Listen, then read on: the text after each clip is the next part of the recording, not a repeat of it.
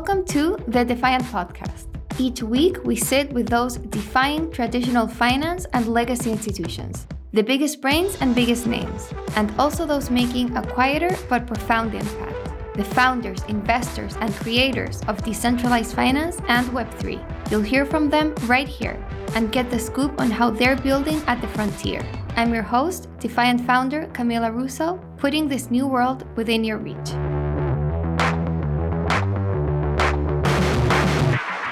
To swap crypto, a user has to choose among hundreds of DEXs on multiple networks, all offering different rates and fees. Do you want to avoid that hassle? Swap on 1inch, a DEX aggregator that gets you the best rates than any single DEX. Enjoy the unlimited liquidity across multiple networks and top-level security.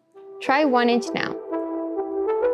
Welcome, Robin and Al, to the Defiant podcast. No. Welcome, Camilla, to HQ D20. Yes. Dobblevet. Yeah, this is D20. D20. That's the home of Defiant Video Production. Welcome, Camilla Russo. No, it's amazing to be here. Like, my mind was blown, and like I told you guys, I already had really high expectations.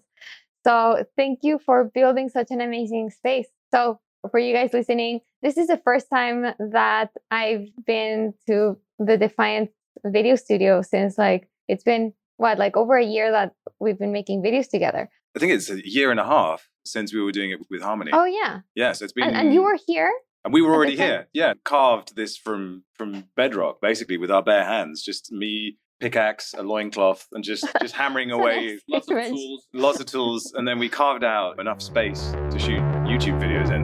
Yeah, pretty much. In this space, in the middle of nowhere. It doesn't work if you don't speak into the mic. Okay, yeah, we're really out there in Holland, in an industrial area, basically. And it's an amazing space, and such a treat to be able to shoot the podcast with all this gear. As you guys who follow the podcast know, it's basically just like me and one tiny camera and like my Yeti mic, and that's it. And now it's wow, like the pros do it. So really excited to be here with you guys. We might be pros, but I forgot to switch the video to us. Because we've got a little video switcher here, and we never use it, but we're using it today, and I completely forgot to switch the video. So there'll be a bunch of stuff where it's just you nodding at us as we talk. Like work in progress. Something like that, anyway. Yeah. It'll be okay. Okay, I'd love to start by hearing the Robin and Alp, or Alp and Robin story. How did you guys come to work together? And like you were mentioning before, this partnership predates the Defiant. So how did that happen? I received an email saying, Ola Filmmaker in October 2019. And did you flip back to us, actually, or not? No. We have to flip back. I was so bad at this. Dude, your finger was there. You didn't flip it. I've just fallen asleep. If you speak faster, I'll get there and I'll be able to do it. Okay. Yeah, I received an email. I forgot the contents of it, but he was trying to do something with crypto and stuff like that. And I said, okay, I'm down. I'd like to hear more. And then we met in The Hague in a cafe. And he asked me about how much I know about blockchain, and I said there's something to do with mining and coins and hard math problems and stuff like that. And did you lose your train of thought? I did. I think you should pick it up. You should pick it up. I wonder why. So why, Robin? Why did you decide to email Alp? So I was working for Harmony at the time, and what I had pitched to Harmony was a YouTube channel making videos, because I believed that crypto in general had very bad videos. Across the board, no one was really able to tell the story of this space. And particularly when you had a brand like Harmony's that was attempting to disrupt the Ethereum audience or the Ethereum model. What they said needed to be really clear, and it needed to be done in a way that was distinctive and bingeable. I guess that was the idea. So I started making videos for Harmony, bought a camera, and very quickly realized that I needed someone to do it with, because doing it on your own sucks, basically. My background's film and having larger productions, so there was a bit of a culture shock. Firstly, putting myself in front of the camera, but also just having to do everything by yourself. So I realized it would be much easier if I had someone to work with, someone I could edit with. And I needed to find someone who was interested in YouTube, but also it couldn't just be someone who already worked in the space. There was a very specific set of criteria. I knew I needed to train someone up, and they needed to be fresh to this and come with their own ideas. So I went and had a coffee with Alp, and we got on, and we nerded out over this lens.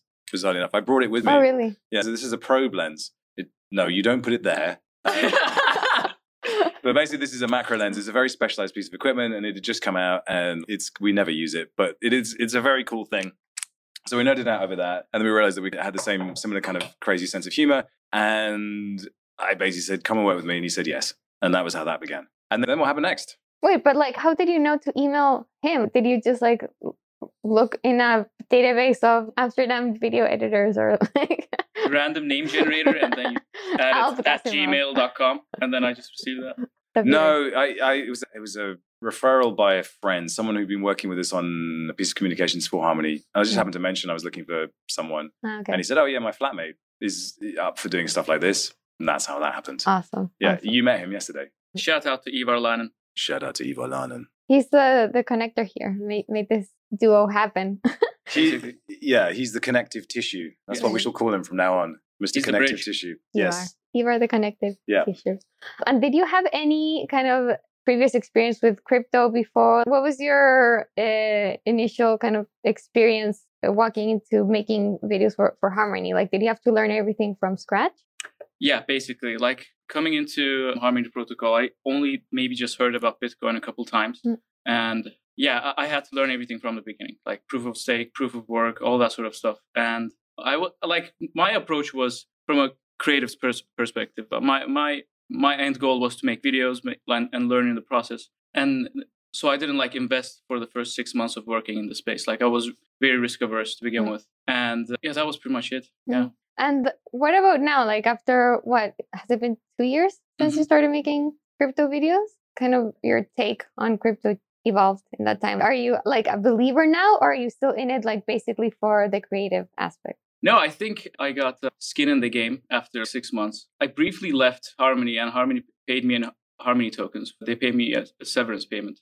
And that was basically my first cryptocurrency. And I started playing around with that. And during that time, it started like blowing up. And overnight, I made a couple $100. And I was like, what's going on here? Like, how is this possible so fast? Just profits were insane at the time. And then, since then, I got really involved with the money-making side of it. I thought this would be a good way to make some extra cash to buy a new computer for myself. So it started like that. And then, froze a little bit there. But how's it evolved? Like, I started playing around with DeFi protocols then. I started staking sushi and started learning more about the financial side of it. And Okay.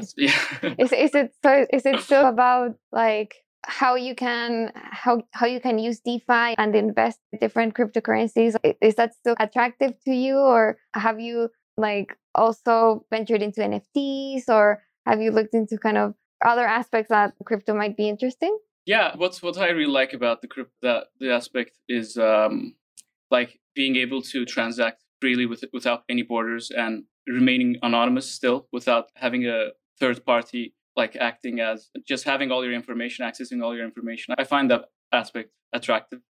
And besides that, I did get into NFTs, but I was always like really skeptical because I thought like can be really trapped in them. Like, most of them become illiquid, and I'm still somewhat risk averse. I'm not taking too many risks. But somewhat, I take risks in more like alternative coins for some reason, but not in NFTs. I'm not really sure why I'm doing that. But so Robin hasn't kind of influenced you in that way. He gave out free NFTs, so which were pretty profitable. So I said, you know what? I guess I don't have to play the NFT game that much. If Robin's already doing enough of that for the whole office. Yeah. Shh. We say nothing about that. It's strictly Black Ops, that one. All right.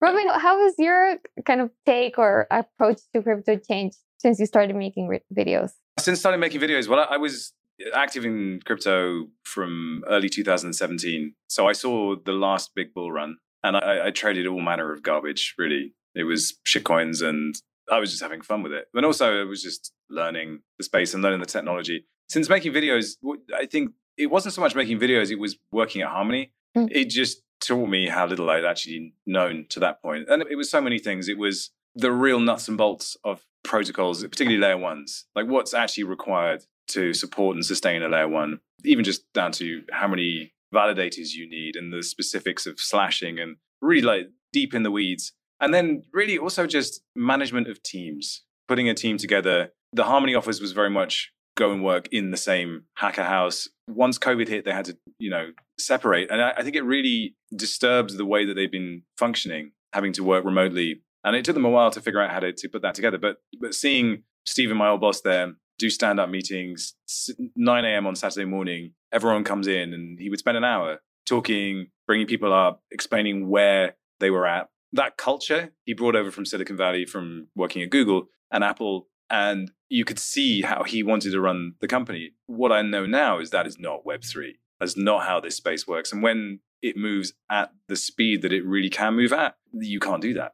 So there was just so many things that I learned about, also just when a community hates you, like what that's actually like. So I have an enormous amount of sympathy for any developers who fall on the wrong side of that and start to see that coming their way, because I don't think anything can prepare you for it, just how bad it actually is when you're in the weeds. So all of these things inform how I look at protocols and I look at communities now. And I think the change that has happened is that I have a stronger conviction that the kind of the base layer, which is where does the strong conviction lie in the market? And it's a much broader base and it's a much bigger base now. Obviously, Michael Saylor is the name that jumps to mind, but you can see institutions, you can see larger players, larger names publicly supporting this space. Mostly it's Bitcoin, but it all trickles down. And it means that huge kind of just jaw-dropping bear market position that we found ourselves in 2018 starts to look less and less remote. And then we move to how regulation is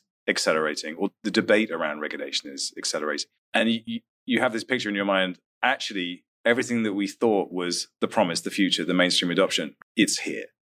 That takes some kind of adjusting to, because you always feel like crypto is battling for survival, battling for recognition. It's happened. Yeah. And I don't think anyone stood up and said, because they don't believe it. But for me, it's already happened. And now we're in this next really bizarre phase where we have to figure out what kind of compromises we're willing to make. Yeah, I think that it's true. I felt like last year was crypto's mainstream moment. Like it was like nobody's doubting that crypto is here to stay, or at least like most people know that what crypto is. Most kind of big institutional investors, funds, hedge funds have crypto in their portfolios. Most banks are offering some sort of crypto product, either kind of futures or exchange traded products and so on. And then NFTs like completely blew people away. And I think that brought in a whole new wave of a whole new set of people to the space. But at the same time, there's still, if you look at the numbers, it's still only 10%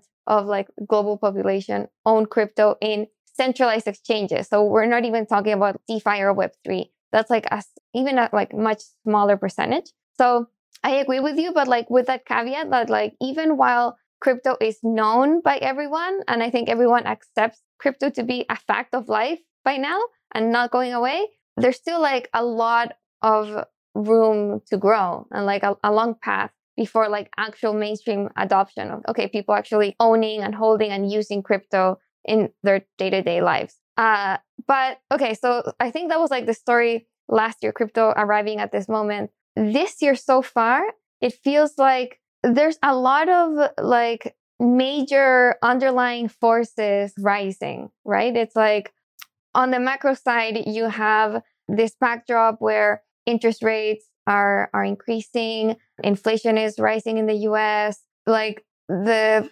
pandemic is ending. There's like all these like macro changes. The crypto market has been super volatile. Like it crashed at the start of the year. Now it's stabilized, bouncing back.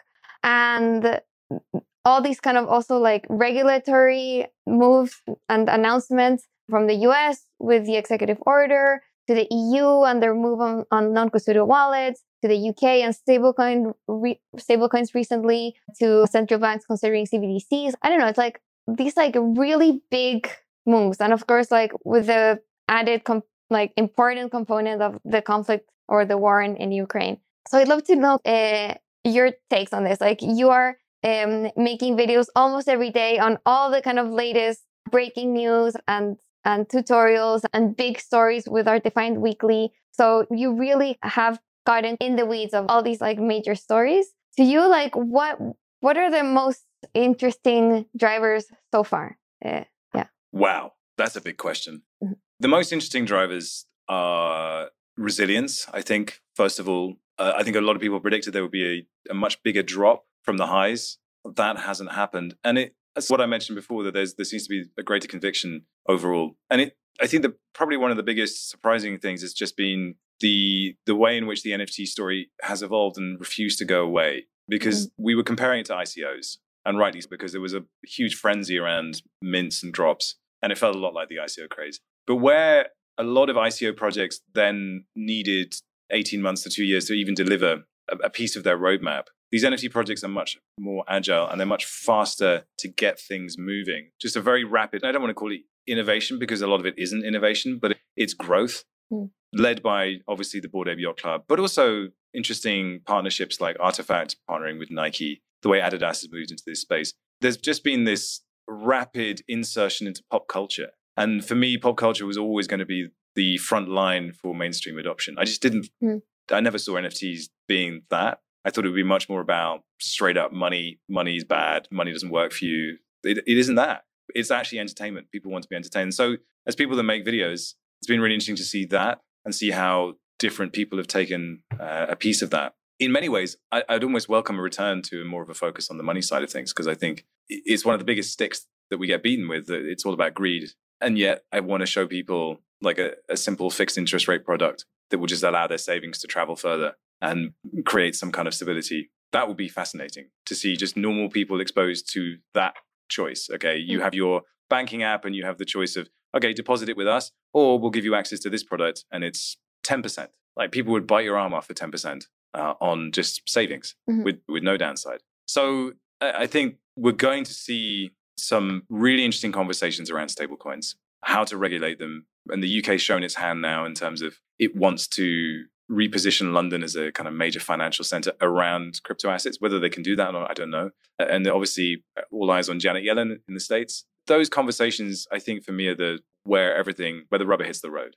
It's NFTs and their unstoppable drive into pop culture, and then this raging debate around stablecoins. What is also really interesting is that Russia's invasion of the Ukraine, let's call it what it is an invasion, has completely just shaken Europe to the core, shaken NATO to the core, and forced it to rethink, well, everything. And so we were going to see an awful lot of things be reconfigured. Where do we get our energy from?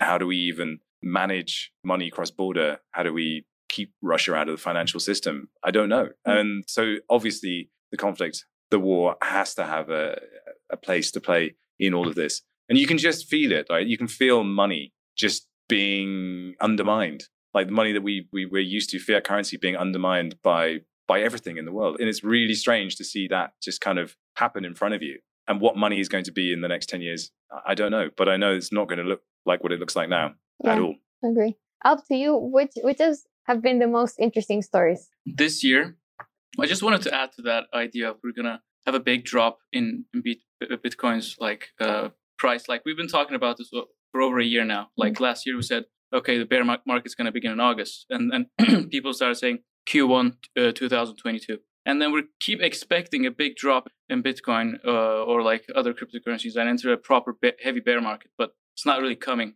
Or we've entered a stage where it's a super cycle where the super cycle. The percentage. He said drops. it.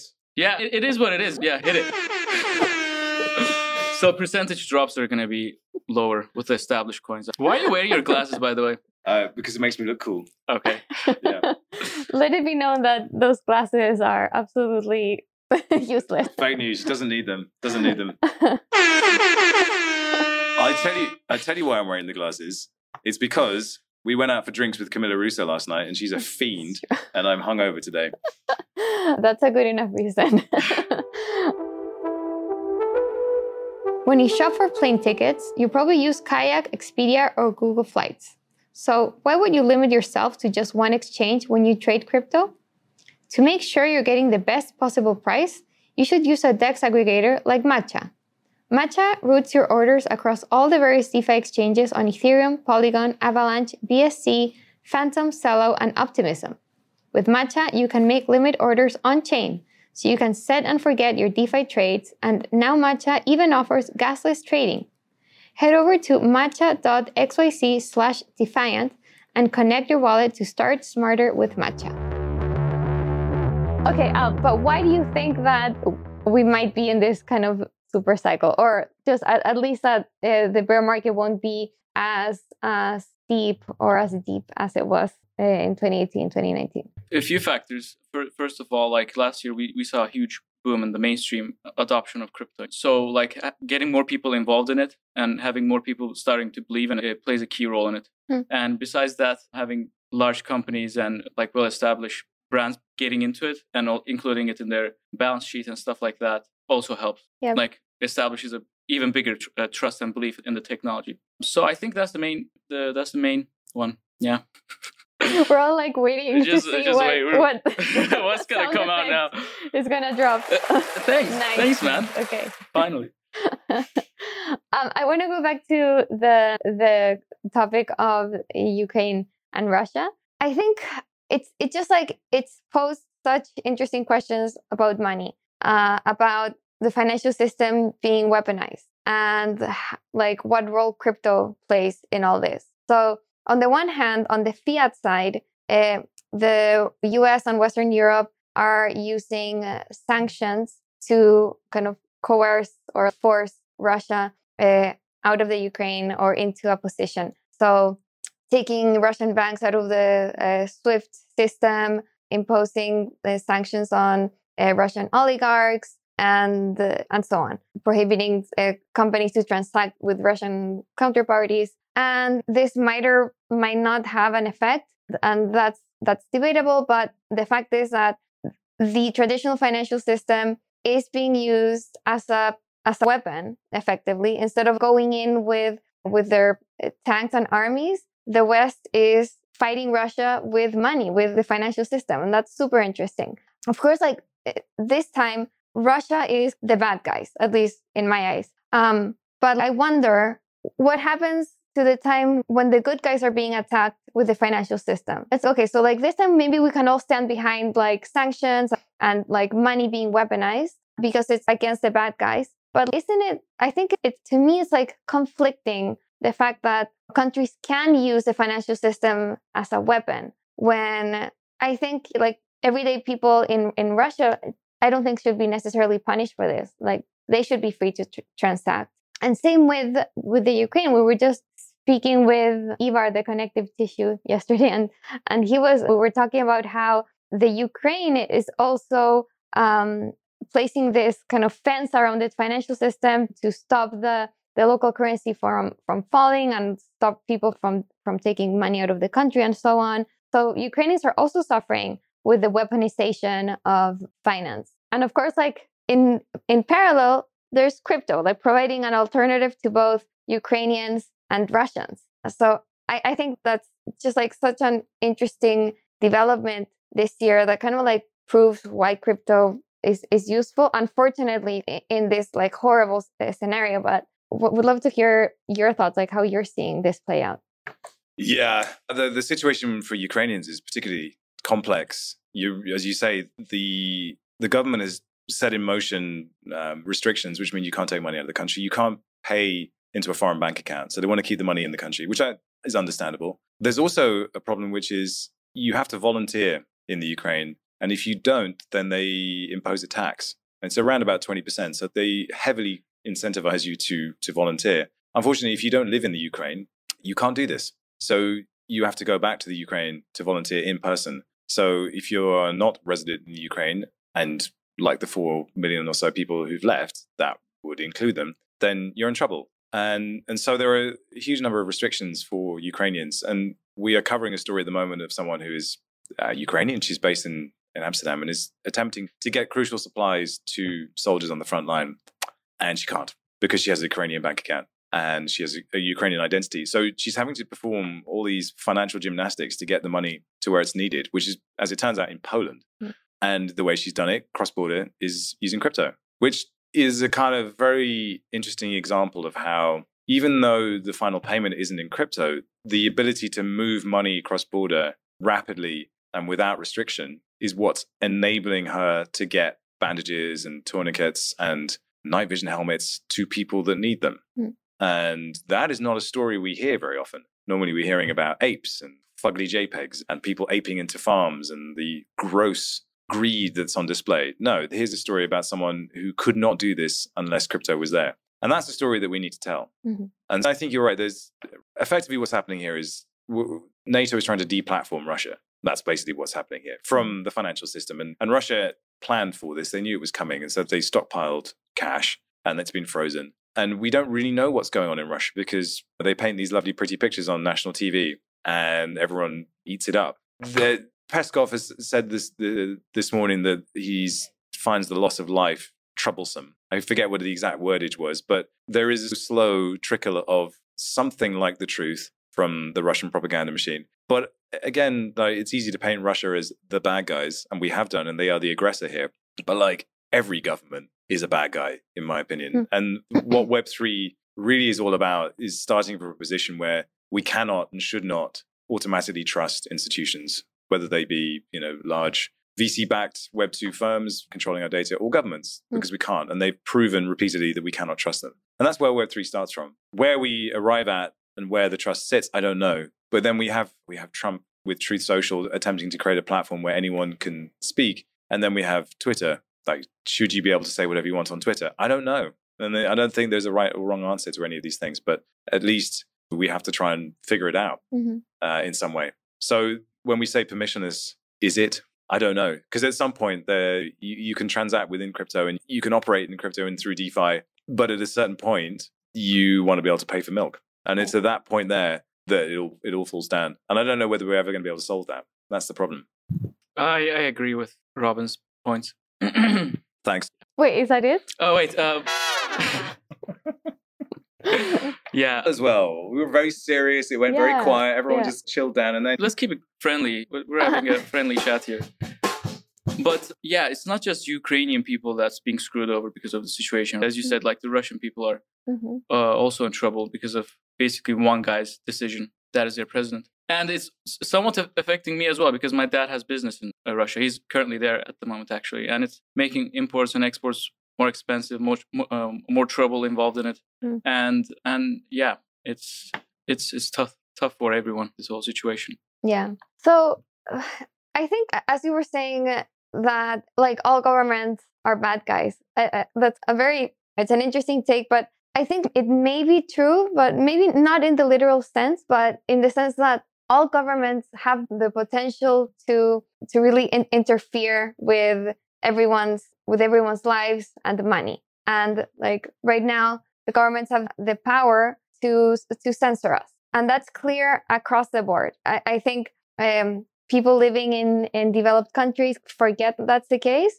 It doesn't take much for governments to step out of line. And we started recently with Canada. Like you would have never expected Canada, like the most like quietest, like most like stable country in kind of the Americas, to do something like that. But we saw how they blocked the truckers' bank accounts when they were protesting the like different COVID mandates. It doesn't take much for governments to step over that line. So I think as we're seeing these things play out, it's important to remember, okay, it's good that maybe these sanctions will have like the desired effect on Russia, but it's not so great that governments actually have the power to do these things. Or if you think it is, I think at the very least, it's good to have crypto as an alternative for people to actually be able to transact when that time comes. Though, as you rightly say, Robin, there's a lot missing, like infrastructure missing for that to be actually like completely effective, because the bridges to the real world aren't always there. So that's probably the biggest story this year. And speaking of like institutions, I wanted to just share with our podcast audience the experience I had this week at the CBDC conference, because it was very enlightening. So I went to speak at a conference that was organized by the Bank of International Settlements and the National Bank of Switzerland, so like their central bank. And it was a conference about DeFi and like how DeFi interacts with CBDCs. So I went there expecting a group of people who were even like within these institutions, probably like open to DeFi and friendly to it, since they had organized this conference. But it was really surprising to see how deeply skeptical they all were. Like I met tons of like lovely people, and I say this with respect, but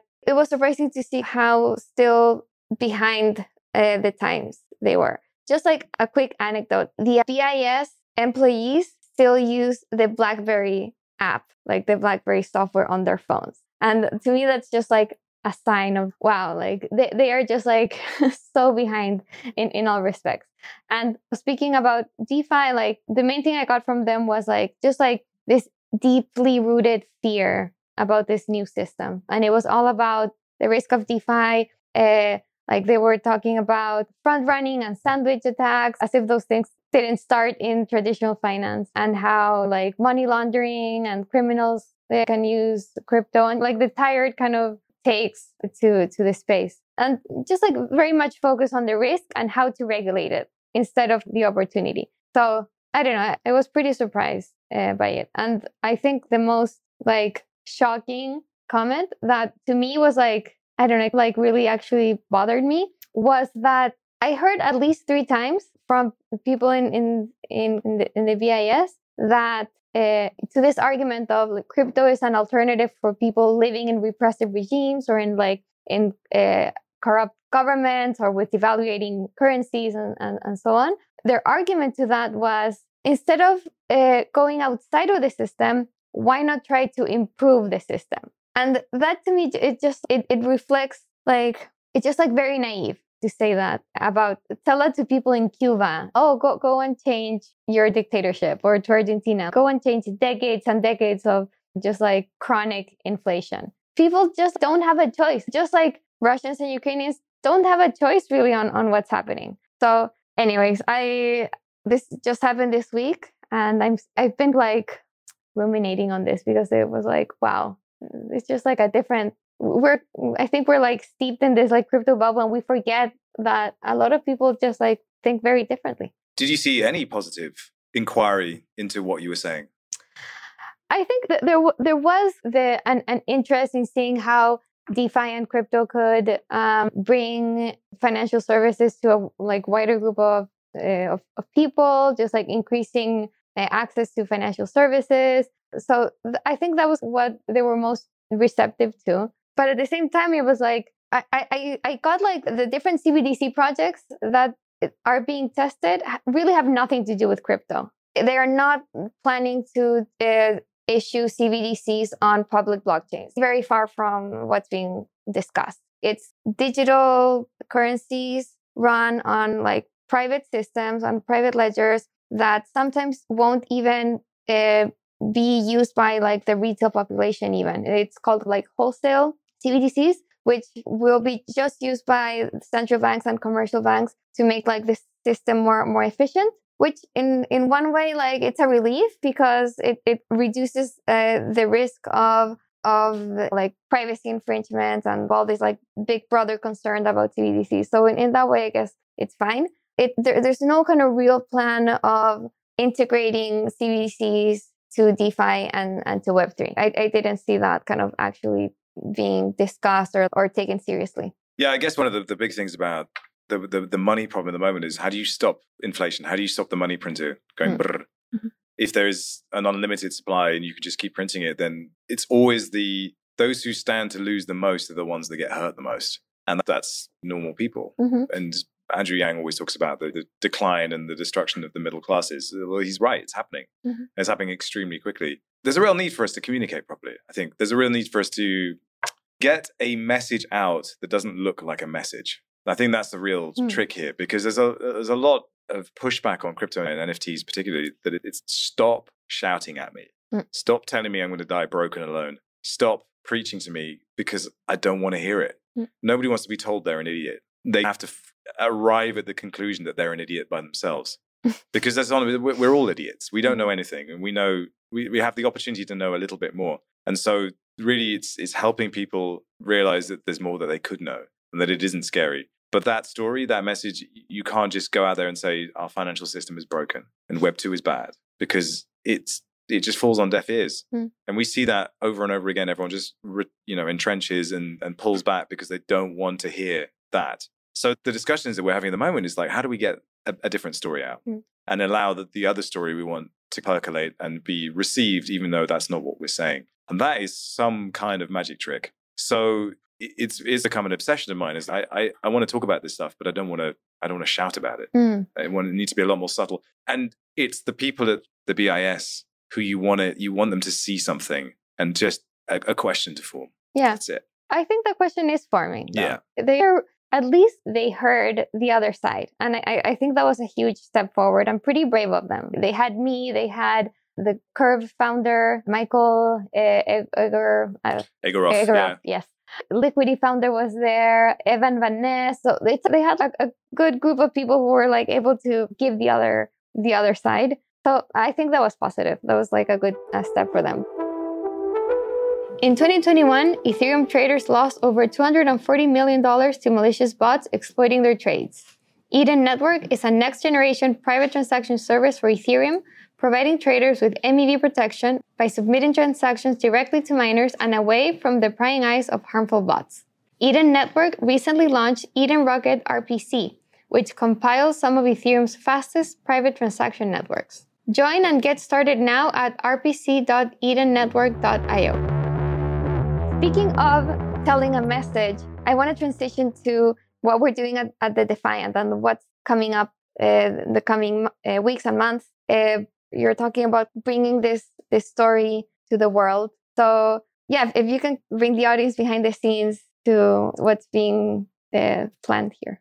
You know what we could do? We could actually talk about our week because it's crazy. It's crazy. So over the weekend, I will read stories and I'll start to get an idea of what I want to cover for the next week. Monday, we sit down and we do the quick take, and that's usually I have to write it in about an hour and we shoot it in about 10 minutes. And then Gary, who's our editor, takes him about 2 hours to write it. And then that same day, we also look at first look. So we try to discover an interesting protocol that might be interesting to cover. And then, I try and look for stuff that is less well-known, that's off the radar, because I think it's important that there are some interesting projects out there that just won't get any coverage any other way, because everyone else who's covering crypto goes for the numbers and we don't do that. So we're probably the only place you're going to see interesting, less well-covered protocols in any detail or quality. And then we have a tutorial to do, and we also do that on Mondays. And then the rest of the week, we're doing the Real Vision show, which has to be prepped. We have the Friday Weekly show, which is our big kind of flagship show where we try and really take a story and do it in our very own surprising and unique way. And that just kills us every week,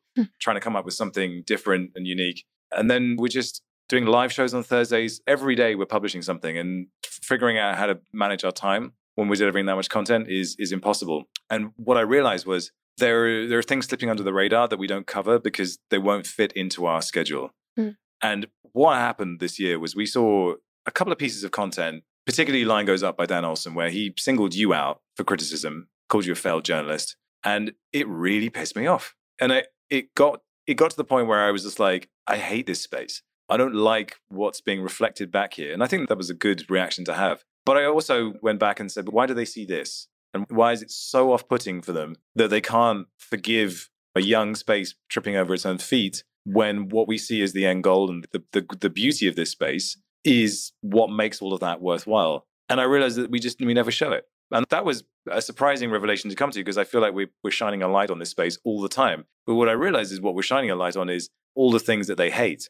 And so how do we then raise up the things that really matter? Well, we have to take more time. We have to raise money to do it. And we have to get a team in place to dedicate themselves to doing that. And then we have to work really hard to find those stories and put them together. So it's been a couple of conversations, particularly with Andrew Yang and his Lobby 3 team, about what kind of materials they would like to present to Congress. Because they're going to be talking to Congress over and over. And what Congress will hear from the market, from their constituents, is crypto is bad. Crypto is for money launderers and pedophiles. And we have to present something else to balance that out. So we're starting to look for stories like that. And we will be looking to raise money through crowdfunding to fund what will end up being about a year's worth of content, hopefully. We were originally going to do a film, but I think it might end up being a series of films, and hopefully we'll partner up with some other organizations to do that. But these stories do matter. And it's where you basically start from the position of, is there something here where it could only have happened because of crypto? And it turns out there are tons of these kinds of stories. It's just they're not money go up stories or number go up, or you look how much my ape is sold for. But they're still meaningful and important. And I think people will really rally behind those stories and be interested in them if we can do it in the right way. And that isn't something that we can just flippantly just put me in front of a camera and say. They have to be real and raw and honest. And the furthest thing from propaganda we can create, that's what it has to be. So we're in the process of putting that together at the moment. We've been talking about it for so long, but really we didn't quite know what it was going to be until a story landed in our lap last week about a Ukrainian film producer who is effectively funneling supplies and a whole bunch of other stuff that she can't talk about to the Ukraine, and she can only do it with crypto. And we felt that this was, from a visceral perspective, making it real, this is about as good as it gets. So we're going to use that as the pilot to launch this campaign, and then we'll raise some money. We have to do it using crypto, obviously, and there is no way to do that unless you give people tokens and NFTs. But the point is that'll just say, yeah, you funded this thing. We're not going to be selling NFTs. We're not going to be selling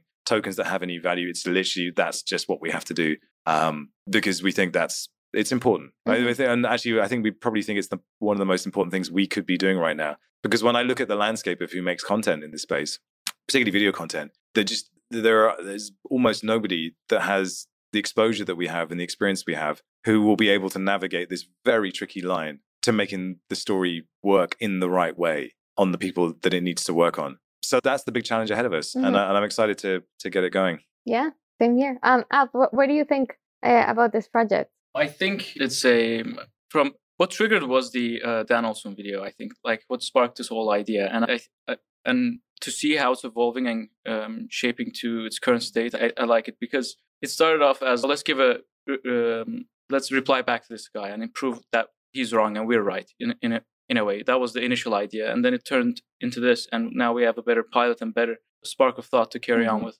So I like it in that sense, and it has a more ground in the real world, and it's actually people are benefiting from what crypto is doing in Ukraine. So yeah, I'm excited for it. Yeah. So I guess this is the first time we've talked about this publicly, right? I don't think we've said this before. Yeah, we haven't really launched it properly yet, but that was because it's still coming together. Yeah, it wasn't so much that. It's so easy to open yourself up to both criticism and ridicule if you go into it too quickly. And as Alp said, the Dan Olson film triggered a response, and what I felt was, I hate this guy and I want to prove him wrong and I want to attack. Mm-hmm. And I had to really pour a lot of cold water on that because it was the wrong way to approach this. And it was also the fact that a lot of what he said was correct, but it's also a lot of things that can be fixed. And what I realized was that we're just not presenting a workable and honest picture of the ultimate benefits of all of this. All we're talking about is the systems and the profit to be made from those systems and how to exploit them. And so that was really the starting point for this. It's just, how do we do that the right way? And you just have to find an entry point. And this Ukrainian story is that entry point. It is real. And like, I think people see our videos and they can see production value and lighting and all the fun party tricks we put into the videos. And that's because that's how we make it fun for ourselves. Because a lot of what we cover is it's just code, it's numbers. So making these visual things helps make the story more memorable, and it also makes it fun for us to shoot. But when you're talking about being real, that all has to go away. So just allowing ourselves to put a story out there and for the story to be the only thing that matters, that's really crucial. I worked at Vice News on and off for a while, and that's what they do. That's what they used to do brilliantly. And I think that's a great kind of starting point for us in terms of telling the stories. I think that's exactly the approach to take with this. And I think I wouldn't want this to be a response to Dan Olson. That's not what this is about.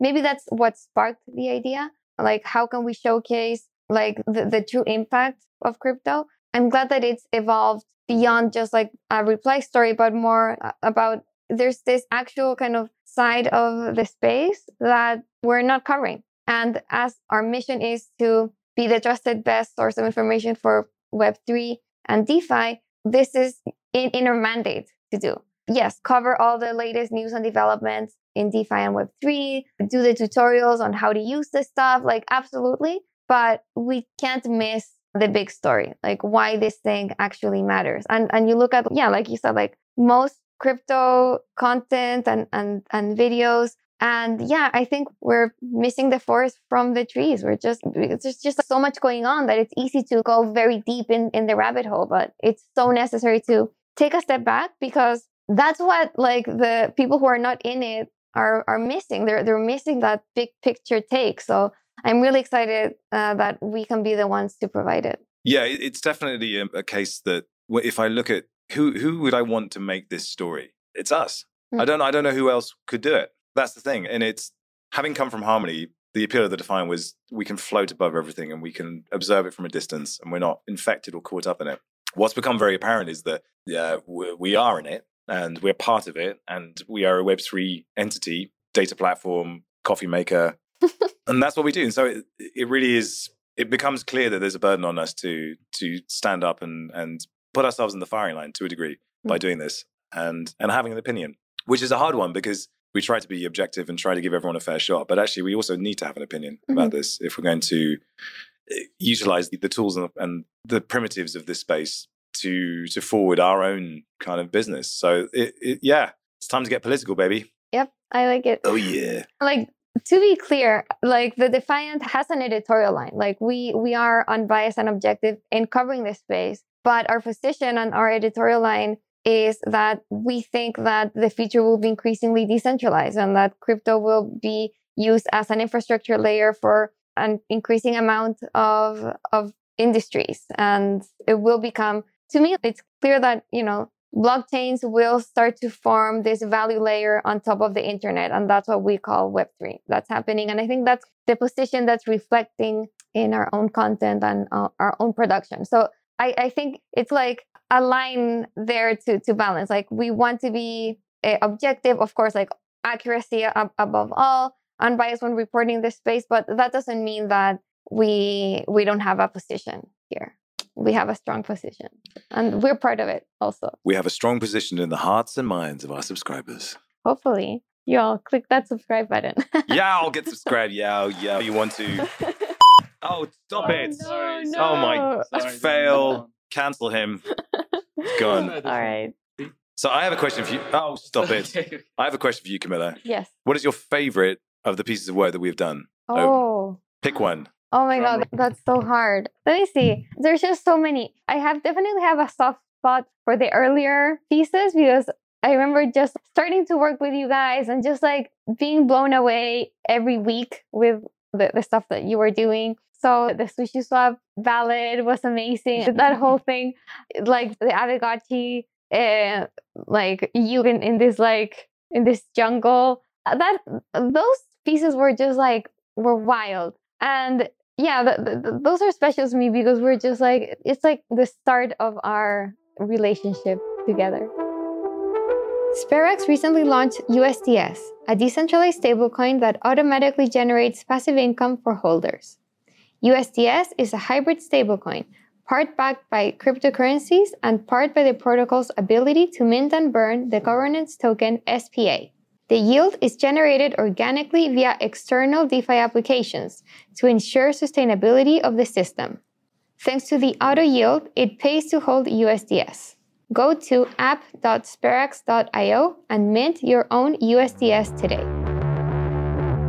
Recently, you've done some amazing work. Like, I think the Arctic piece really stands out. It's just like beautifully shot and such an interesting topic, like not very just like this like permanence of NFTs, and just something that's not very much talked about in this space, and just how unique it is to have been able to shoot up there. I think and I really like the recent tomato merge piece. I think that was like a really good example of like our sweet spot. Tomatoes are a fruit, yeah. Yeah. So I'll explain to the folks back home how the creative process works. How the creative process works? Well, it changes every time, but basically this time what we did was we found some reference images, and it actually started with like inspiration. Well, let's watch some tabletop photography, tabletop videos of other people doing shooting. But how do we get to tomatoes? Oh, how do we get to tomatoes? You just said, why not? That was the trigger. But you also explain it by saying, okay, tomatoes have seeds, it's juicy, and it's all covered in one like skin. It's red. It's tasty. It's a fruit. You're not doing this very well. I'm horrible. I'm going to have to take you and instruct you in the That's art what you of said. explaining stuff to people. No, I think if you watched our videos, you would be like, how on earth did you come up with that? Like the Avogotchi thing was nuts.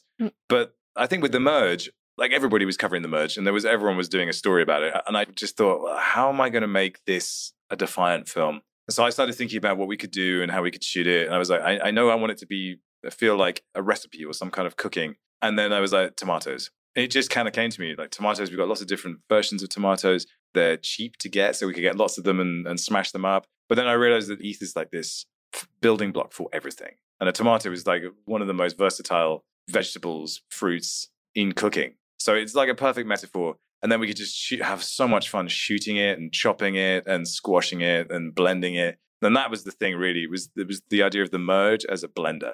Just putting these two things together and making them one. That became the visual metaphor for it. But like coming up with ideas for these shows is, I challenge myself to do something different every week. Sometimes it's just an intro. I've been trying to push more and more onto the kind of more creative execution. But like with the Arctic film, I knew I wanted to give people the entire Arctic film in the first 30 seconds of the film, because then I thought they would keep watching. So I just smashed it all together with some sound effects and was like, this is what you're going to get. And then, of course, we had Simon Wan come along. But some of the things we've done are just nuts, absolutely nuts. And I don't really know how we come up with them. Like the sushi song, for some reason, I knew it was going to be a song and I knew it was going to be like Tiger King. And then that was basically what it was. It was just like, I just want to do the ballad of Chef Nomi as Tiger King. So good. And that was the it. rap, for what did you do that rap song for? So the pickle hack. The pickle hack. So yeah, basically that was the inspiration for that was somebody wrote a tweet saying we all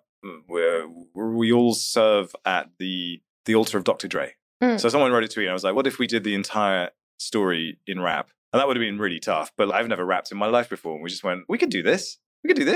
And then had to shoot all the music videos for that in literally an hour and then edit them to deliver that afternoon. And I think that's what people don't understand is just how insane the editing process is for us. Because we'll sometimes have a half an hour film for Defiant Weekly and we won't finish shooting it till midday on the day we're publishing it. And then Alp will take half, I'll take half, and then we'll just edit it. And somehow it gets published. And I don't even know how we know. Sometimes we look at it as like, how are we going to get this done? I don't know. We'll get it done. And we always do. It's nuts. It really is nuts. What was the insane one with the pineapple? Was that like for meme? Oh, that was meme. Meme, yeah. So that was insane. Yeah, so the meme one, he called it the degenerator. And then for me, I heard Joker. What is this kind of wild, cackling thing? And then I basically took the trailer for the Joker and made it a pineapple. It was and then we so just had so much fun doing that and smashing them out. And the thing about pineapples is there's lots of different ways that they can be carved up and cut and put them on pizza. And it just ended up being a really perfect metaphor for everything that we were doing. Yeah, we tend to do that actually, like using food. That, like last week was tomato. We did the pineapple. And we also, for the curve video, which is one of the classics as well, I think, we used a banana. And that became a reoccurring thing throughout the film. You have it in the intro. Later on, Robin smashes inside a basket like a basketball. And then later I threw it at his head. And then at the end, it's a very wholesome way. And he opens his palms, a banana lands there, he eats it, and the video ends. Like just wrapping everything up and using it as a metaphor throughout the video. That sort of thing. Yeah, you riff on an idea. And that's fun. I mean, I used to shoot a lot of music videos, and in music videos, that's what you do. You take an idea and you riff on it and riff on it and riff on it, and you try and challenge yourself to come up with lots of different executions of that idea. And that's a really fun way to do things. We forget, though, that Defi was basically themed around food. True. Yam, sushi. I think that's and that was where it came from. Yeah. So there was just all this food-fi, and that's what we did. So we just leaned into that and said, what can we do with food? And it ended up with me having food thrown at me and eating all sorts of weird stuff. But it's just trying to keep it entertaining. And I think at certain times last year, we were just so under the cosh trying to get stories out that we had to dial back. But like one of my favorites was the one where we did Sin City. We did a Sin City intro. That was really fun. And then like for one, I think it was Structured and Index Products. I did this whole sequence with green screen. I'm on a roof. I get struck by lightning. Then I jump off the roof and then I get stuck hanging in midair. And then we showed how I did it. And it just looks so dumb flapping around on a box. But it's fun. And so now we're moving into a really weird phase, which is virtual production. And you've seen some of the equipment that we have, but really just understanding that the metaverse is such a big story and that telling a story in the metaverse is quite challenging unless you build your own metaverse setup or your own holodeck. So we're using Unreal Engine and we're plugging into everything that world can offer us, game engines, PFPs, and how you might puppet one in real time using optical motion capture, which is just, it kills us. Every time we try and do something in there, it is so complex and nothing works. But we'll stick at it and make that a piece of our overall pipeline, and hopefully be able to produce with that the same way we can with regular optical cameras. But that's going to take us a little while to get there. But that's really an exciting kind of new frontier that nobody else is doing. Yeah. That really is, like, anywhere in the world, nobody's doing that on a YouTube schedule. So yeah, that's going to be exciting. It'll probably break us, but you know. I don't want you to break, so take it easy. I can't wait to see how that goes, though. The stuff you've been able to do in this small space with fruits and veggies, I can only imagine what you'll do with that crazy sci-fi equipment you have going on over there. That'll be exciting to see. But like I said, just like step by step. Yeah. Okay. To start wrapping up, I want to ask you the flagship or like standard question of the Defiant podcast. How are you defiant? I start? Okay. I guess working here makes me defiant. Dude, come on. Yeah, working at the Defiant makes me defiant. That's definitely one. That's a boring answer. But in what way? Because we represent Web3. We represent stuff that authorities don't like that much and are questioning and very skeptical about. So us reporting it and somewhat supporting it in a way, being one of our main values, I think that makes me defiant. I'm glad that we're helping you be defiant. What else? What makes you defiant? So I have 3 essential values that I tried to present them to Harmony back in the day because I was inspired by their idea of one. Their token's called one. But it's very simple. One is keep it real. And I think that is so hard to do in this space. It is so easy to get lost in the noise and the excitement and lose track of reality. So keeping it real is one of them. And I think we're one of the very few voices in this space that do that consistently. And someone on Twitter actually pointed that out. They said, you're actually self-aware, you know that this is BS a lot of the time. So that's one. Second is challenge all assumptions. Like nothing should be taken as gospel or true unless you've gone and done the homework yourself. So it's very easy to go, oh, I heard, someone told me, and then you accept that as truth. Don't do that. We mustn't do that. And then the third one was be the one. So that means where you might wait for somebody else to do something, be the one that does it. And that is it's an interesting way to live your life. That if you say, I'm just going to wait to stand up and do that, or I'll wait and see what someone does first. We can't do that. We have to lead. So that means let's be the one that steps up, be the one that puts your hand up.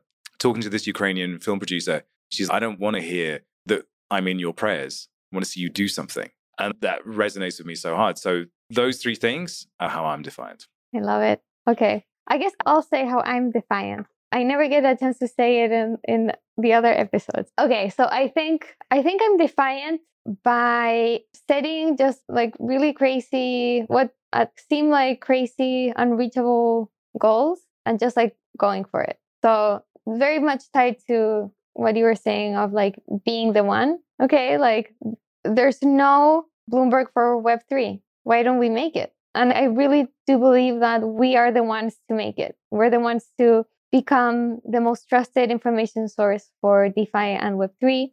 The only ones providing trusted, credible, in-depth, financially focused information about the space, and who are building the data platform to see what's going on chain firsthand, and to do it in a Web3 native way. And then going back, just like there's no book on Ethereum. Okay, like I'll write it. So I don't know why that is that I think that I can do this stuff, but I guess I push myself to try. So I defy my own expectations about myself. I don't know if I can actually pull this off, but I'll give like everything to try to do it. And I really love that you guys are kind of with me on this journey.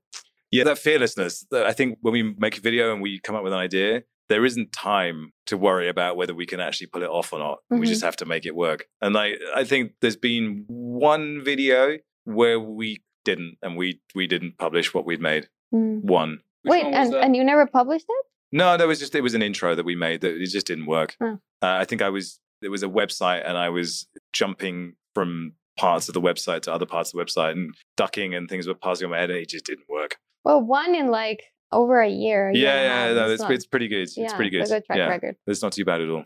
All right. I love that this is what unites us, this fearlessness.